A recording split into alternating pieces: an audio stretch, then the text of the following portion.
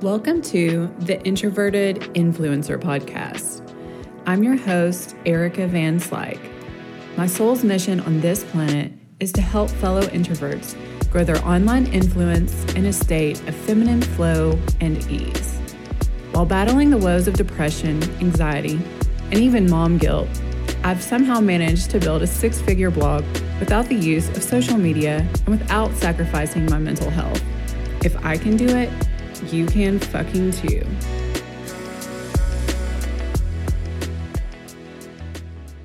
Hello, my beautiful friend, and welcome to episode 19 of the Introverted Influencer Podcast.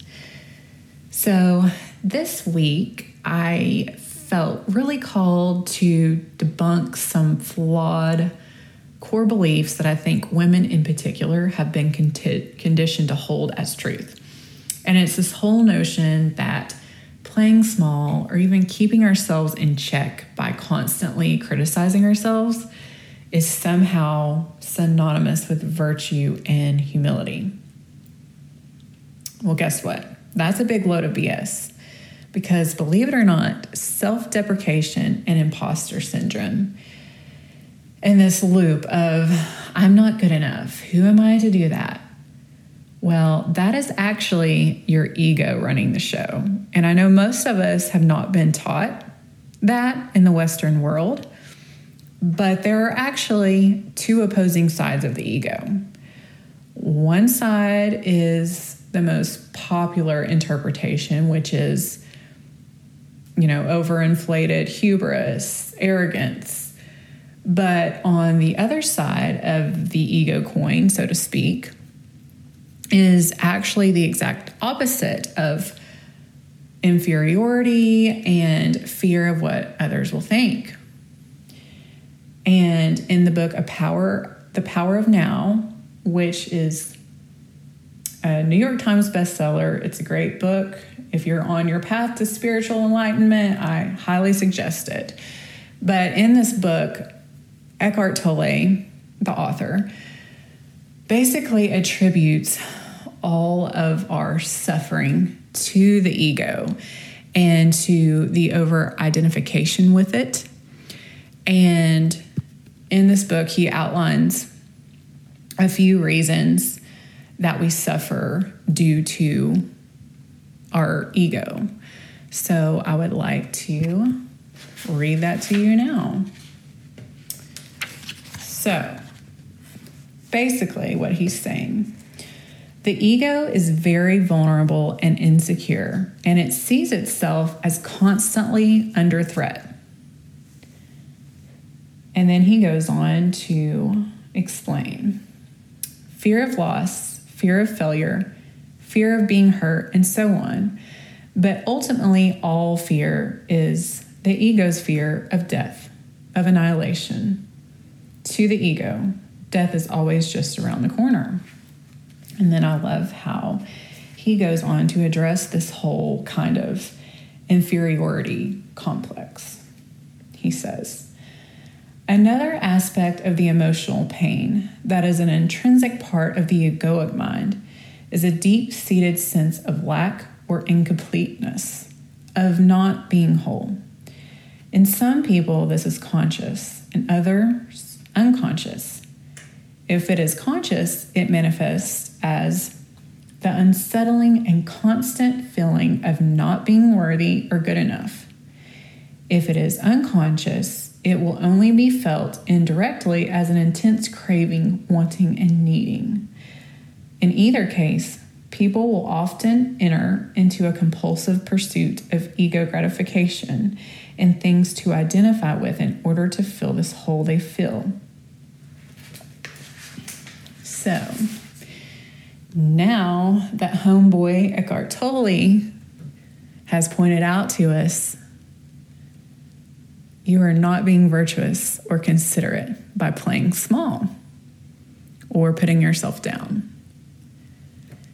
And now that you know this, that basically when you do that, it's your ego taking over and trying to protect you from annihilation, you really don't have any excuses anymore. because it's actually selfish and egoic not to show up and share your gifts with the world when there are people out there that need your product, your service, your painting, your tutorials, your music, your words, your haircuts, your facials, whatever it is.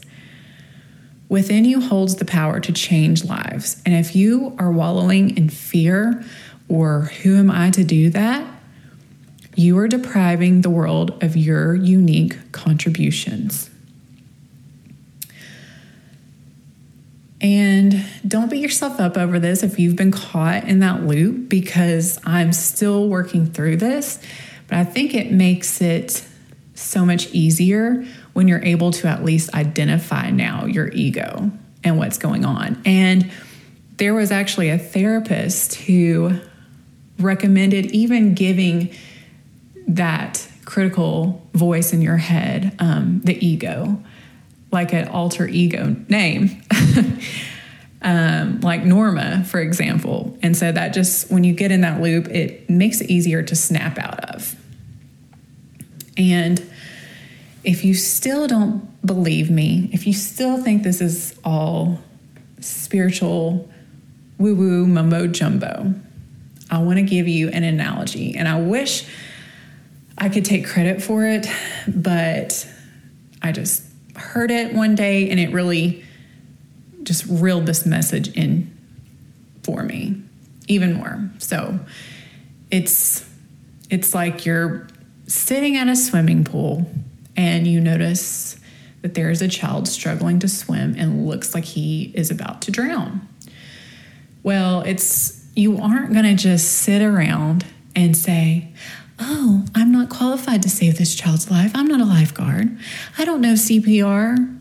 No, you're going to jump in and do everything in your power to save that precious child. You aren't going to wait around for someone to deem you qualified.